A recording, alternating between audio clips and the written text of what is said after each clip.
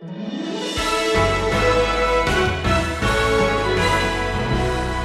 could this beaten, bleeding apostle do anything other than right at this moment quit? What would you have done? All of your friends told you not to go to Jerusalem. They begged you and they wept, and your heart was broken, and you went anyway believing it to be the will of God. And now the church doesn't stand with you, and you're sort of thrust out in the open to do something that really isn't the best of things to do. And now the mob is incited and you are being beaten to death. I think this is where I'd throw in the white towel. Wouldn't you?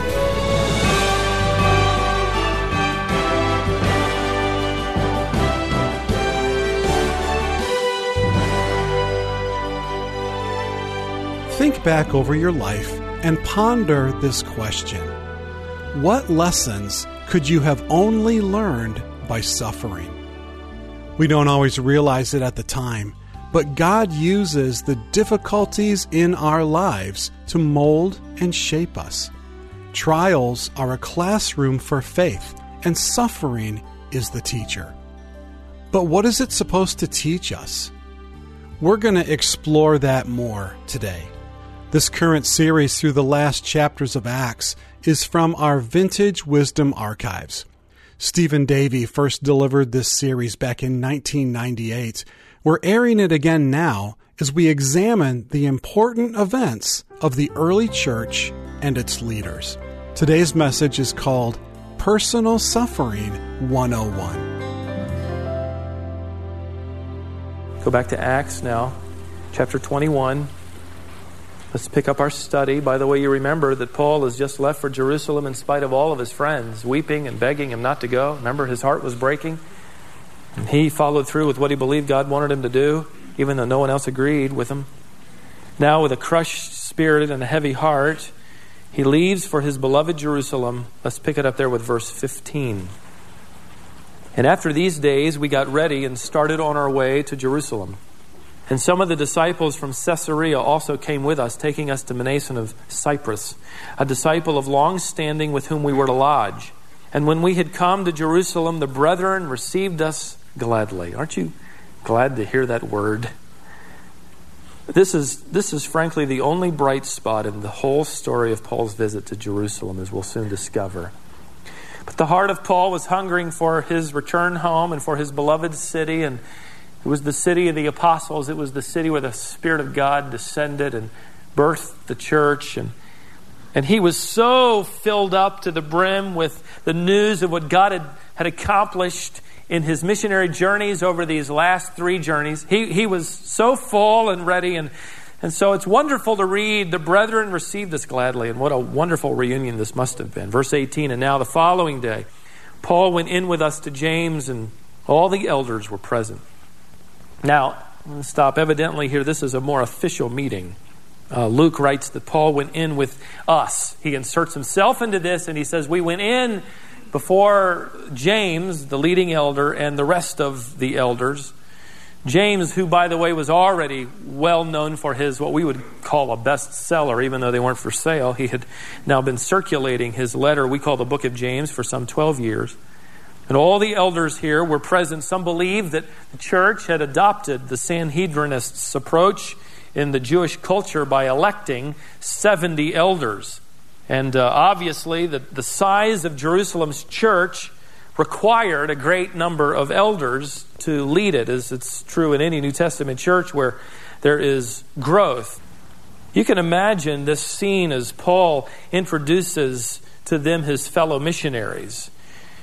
Then perhaps James turned and said, well, gentlemen, we're glad you're here, and let me introduce the elders to you. And so they had their exchange and their pleasantries. And then, following these greetings, verse 19 tells us that Paul began detailing for them. In fact, it tells us that he related to them one by one the things which God had done among the Gentiles through his ministry. Now, although Paul is the returning missionary, he doesn't have a slide presentation or any brochures or handouts. I can't help but imagine that these elders sat on the edge of their seats as Paul described to them these harrowing adventures, his narrow escapes from death, the stonings and the beatings, that midnight rescue from jail when there was an earthquake and he was released with his companion Silas. He told them of how the magicians were silenced and how miracles were performed. He told them of the first convert in all of Europe, and the stories came. And I imagine that those men who were fairly parochial just sat there with their mouths open. Wow! All of this has happened. And he gives it to them, I'm sure, with great passion and joy. What an incredible report of God's power in the spread of the gospel of Christ. Now, verse 20, and when they heard it, they began glorifying God. You could only imagine. What else could you do? I only wish there was an exclamation point there instead of that little word, and. There was so much to celebrate. But the celebration hardly has a chance to get off the ground. And they said to him, you see, brother, how many thousands there are among the Jews of those who believed. And they are all zealous for the law. Excuse me? What were we just talking about? Weren't we just talking about the thousands of Gentiles that had come to faith in Christ, their Redeemer? Weren't we just sort of on the verge of a long celebration? I imagine Paul standing there and he has his party balloon already blown up and he's ready to celebrate. You see, ladies and gentlemen, Jewish pride and prejudice is still alive. So, thousands of Gentiles have come to faith, Paul. Well, thousands of Jews have come to faith. And they are zealous for the law. That's something to celebrate over, Paul. That's exciting news. You can almost hear the air going out of Paul's balloon. But that's not all. Verse 21. And they, that is the thousands of Jewish converts, and they have been told about you. Boy, you notice the accusation just in the words chosen. And they have been told about you that you are teaching all the Jews who are among the Gentiles to forsake Moses, telling them not to circumcise their children, nor to walk according to the customs. Ladies and gentlemen, this simply is not true. He had earlier in chapter 16 taken Timothy, the half-Gentile, half-Jew young pastor, and in order not to offend any Jewish congregants, suggested that Timothy be circumcised, and he made sure that it happened. This is not a man who's telling people to forsake their heritage, as it were. There's a fine line here in this rumor, in this accusation. He was not against the law. He was simply for grace.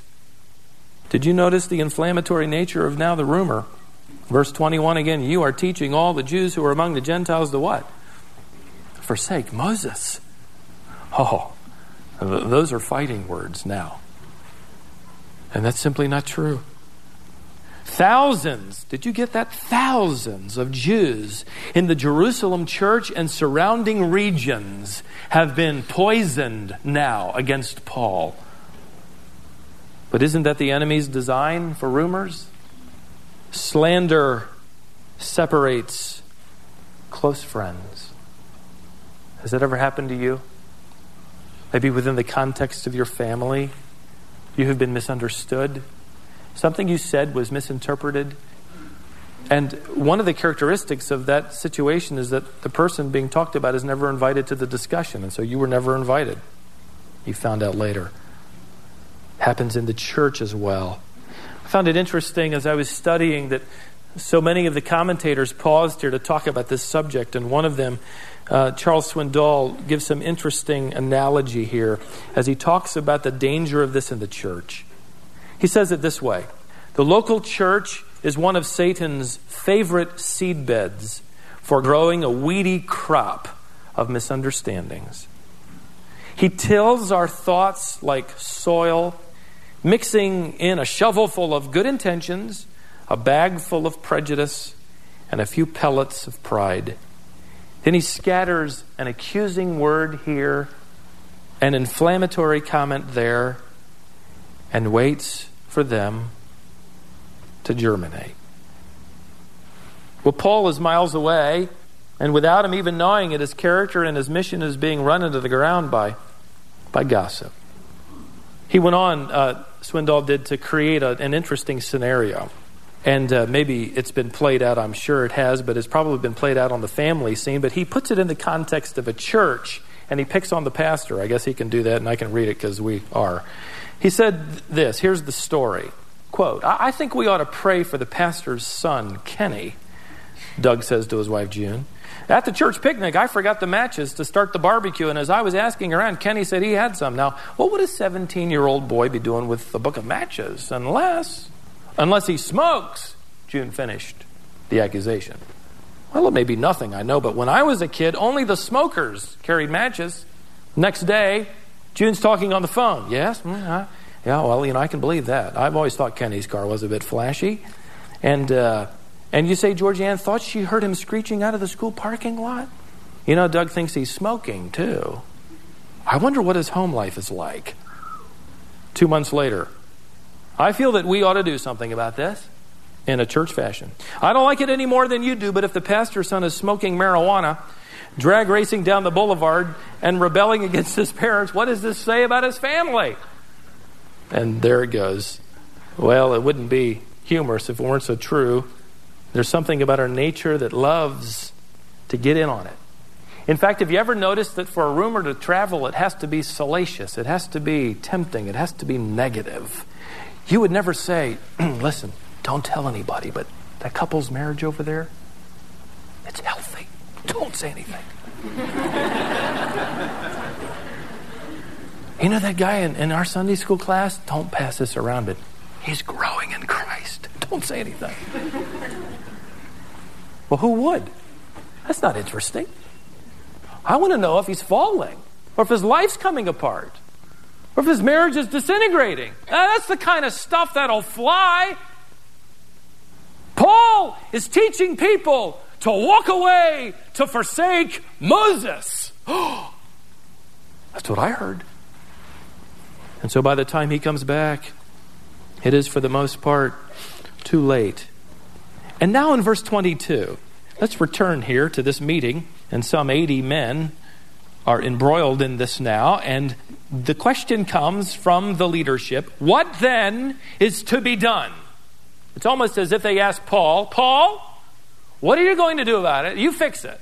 You started it. What then is to be done? Well, I tried to climb into this scene, and I can tell you what can't be done before we look any further. Quit looking further. What can't be done? I can tell you this. What can't be done for Paul at this point is for someone to exonerate his character completely.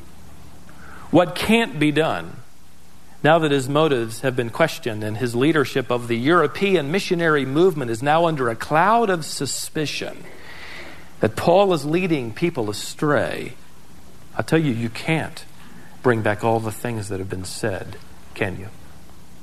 Kent Hughes, in his commentary on this passage, retold the legendary story of the peasant woman who repeated a bit of gossip about a neighbor. And within a short time, the village had heard the story. And sometime thereafter, the slandered person, of course, was hurt and unhappy. The lady responsible for telling the story to begin with discovered that it wasn't all completely true. There had been another side to the story. So she went to an old wise sage and asked him, what should I do to correct this wrong? And the wise old sage said, well, I'll tell you what you do. I want you to go to the market, and I want you to purchase a fowl and have it killed. And then on the way home, I want you to pluck its feathers and drop a feather in front of every home in your village. Well, she thought that was strange advice, but she did it. The next day, she came back to him and she said, I've followed your advice and I have laid the feathers at each doorstep of the homes in my village. Now what? And this sage said, now I want you to go and retrieve those feathers. So she set about to do that. And as she arrived from doorstep to doorstep, she discovered that the wind during the night had scattered the feathers about, and she could only find 2 or 3. To her dismay, she came back to the wise old sage, and she had her 2 or 3 feathers in her hand, and it was then that he said, now you see, it's easy to drop your words They are like feathers, but like feathers, your words are impossible to completely retrieve. Unfounded or not, these rumors were spreading so much so that you pick up the implication of the last part of verse 22. They say, Paul, what then is to be done? They will certainly hear that you have come. They're going to find out, Paul, that you're here. What are we supposed to do, Paul? These Jews will know, and there's trouble. In other words, you get the implication that they're saying something like, listen, Paul, we like you, but go on another missionary journey and make this a real long one. You discover the new world or something. They view him almost like the cartoon character is portrayed in Charlie Brown, Pigpen. Every time he shows up, he's surrounded by a cloud of dirt and dust, and he never goes anywhere without attracting a smudge or two. It's almost like that with Paul. Paul, everywhere you go, you cause trouble. The last time you were in Jerusalem, there was a rift in the church. The Jews and Gentiles, we had to have this council. There was great dissension, and then you left, and now you're back, and guess what? The troubles started again. Paul, what are we going to do? They're going to find out you're here. Now, I want you to slip into Paul's sandals, because this is a real easy place to. What would you at this point do? I don't know about you, but this is where I'd deliver a little speech. Right? What do you mean? What is to be done? Here is a wonderful opportunity. I can't imagine it not going through his mind. For us to advance the truth of the gospel. Yeah, the stage is set. And there's all kinds of trouble and these rumors are flying and spreading. Here's a wonderful, ripe opportunity to teach these people the difference between law and grace and the definition of salvation. Let's get on with that. And furthermore, as we try to act and feel like Paul must have felt, what do you mean about this?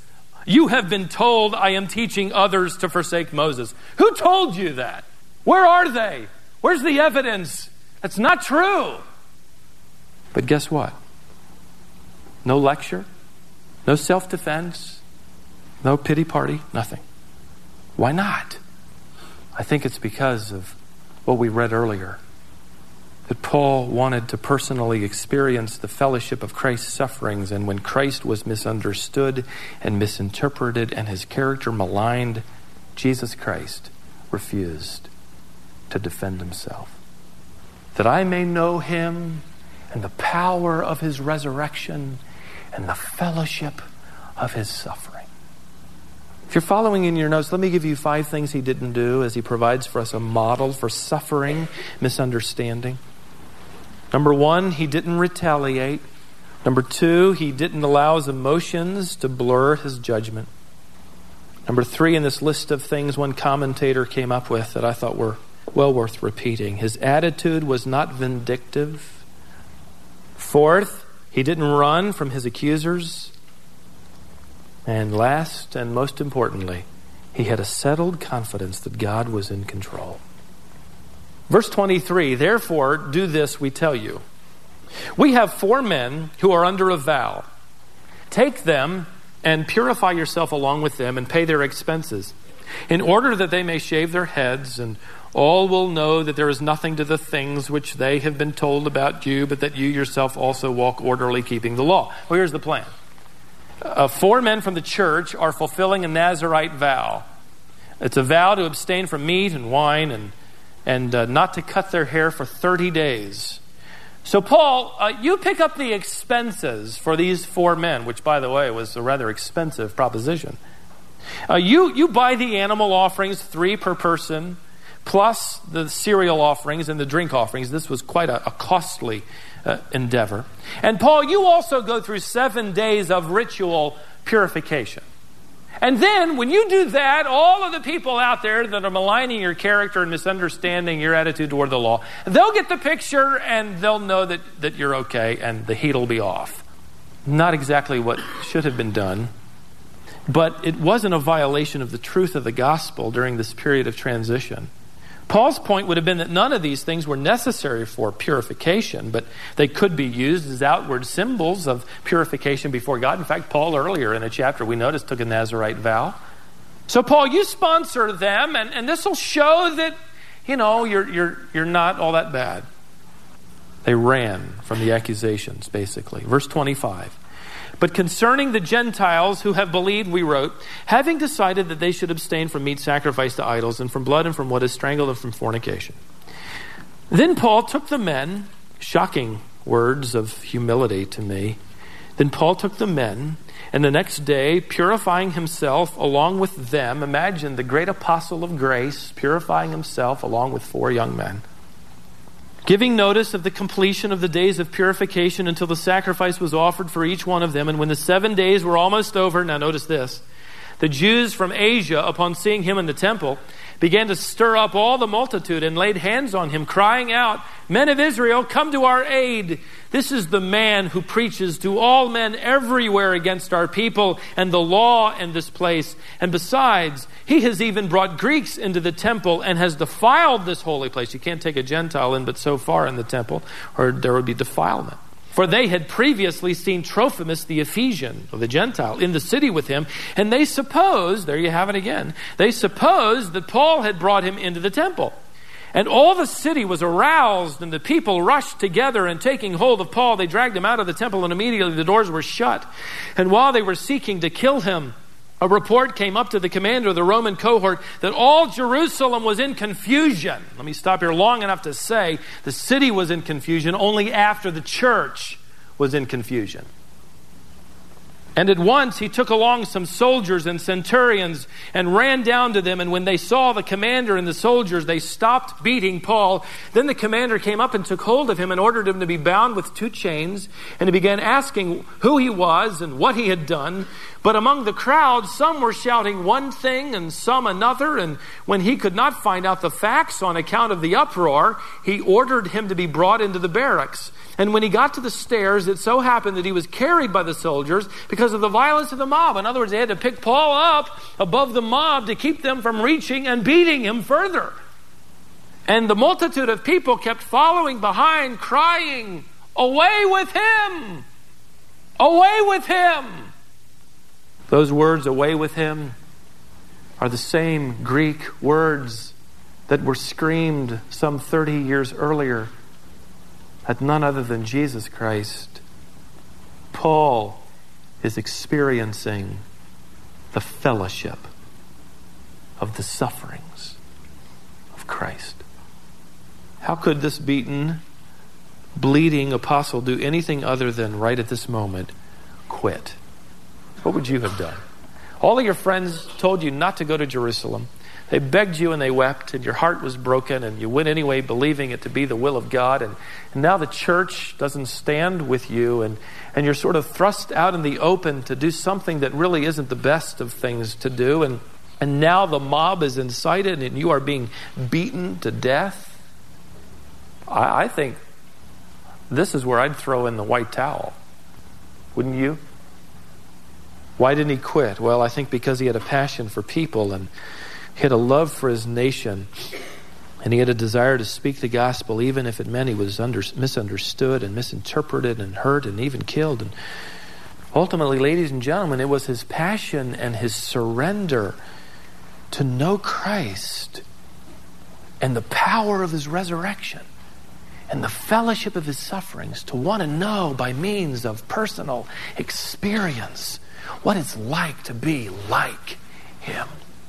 When Lou Little was the football coach at Georgetown University, a rather remarkable event occurred. It was just a few days before a big game with an Arc University rival, and Lou Little had been preparing his Georgetown team, and on his team was a fairly ordinary player that was one of the scrub players, somewhere between second and third string, and he was a neat kid, and Coach liked him. One of the things that impressed Coach Little as he recorded this event was that he had seen this young man walking across campus with his elderly father arm in arm, and he was impressed by that. A few days before the game, this young man received a call from his hometown that his father had died unexpectedly and suddenly from a heart attack. So the young man went home and was there for the funeral, and and the events surrounding that for a few days. But on the day of the game, this young man was back on campus and in Coach Little's office, pleading with him, would you please start me tonight in the game? Just put me in and start me. I really believe this is what my father would appreciate most. Knowing that this young man had a close relationship with his father, after some hesitation, Lou Little said, okay, look, here's what I'll do. I'll put you in, but it'll be just for a play or two, and I'm going to pull you out. All right? That's fine, Coach. Just start me. The night of the game arrived, and the time arrived, and true to his word, Coach Little put this young man in, and he started him. And he never took him back out. Because for 60 minutes, this young man ran and blocked and tackled like an All-American with great passion. He played the entire game. Outstanding game. After the game, the coach called him aside, and Coach Little said, son, what in the world got into you to play like that? The young man, Coach Little recorded, said this. He said, you know, my father died. What you probably didn't know was that my father was totally blind, and this is the first game he's seen me play. My friend, how do you play the game of life when you take those tough knocks of misunderstanding and those blind sides of misinterpreting your best of intentions and those crushing blows that come? It is only when you play to the audience of one. Paul played to the audience of one, and that one was Jesus Christ and Christ alone.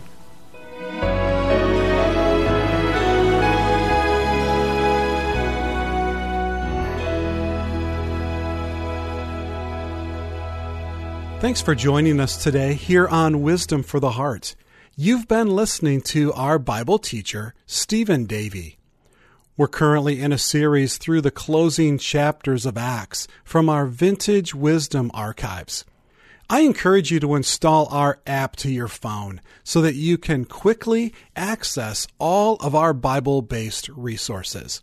We also have a magazine that includes articles written by Stephen to help you explore various topics related to the Christian life. The magazine also has a daily devotional guide that you can use to remain grounded in God's Word every day.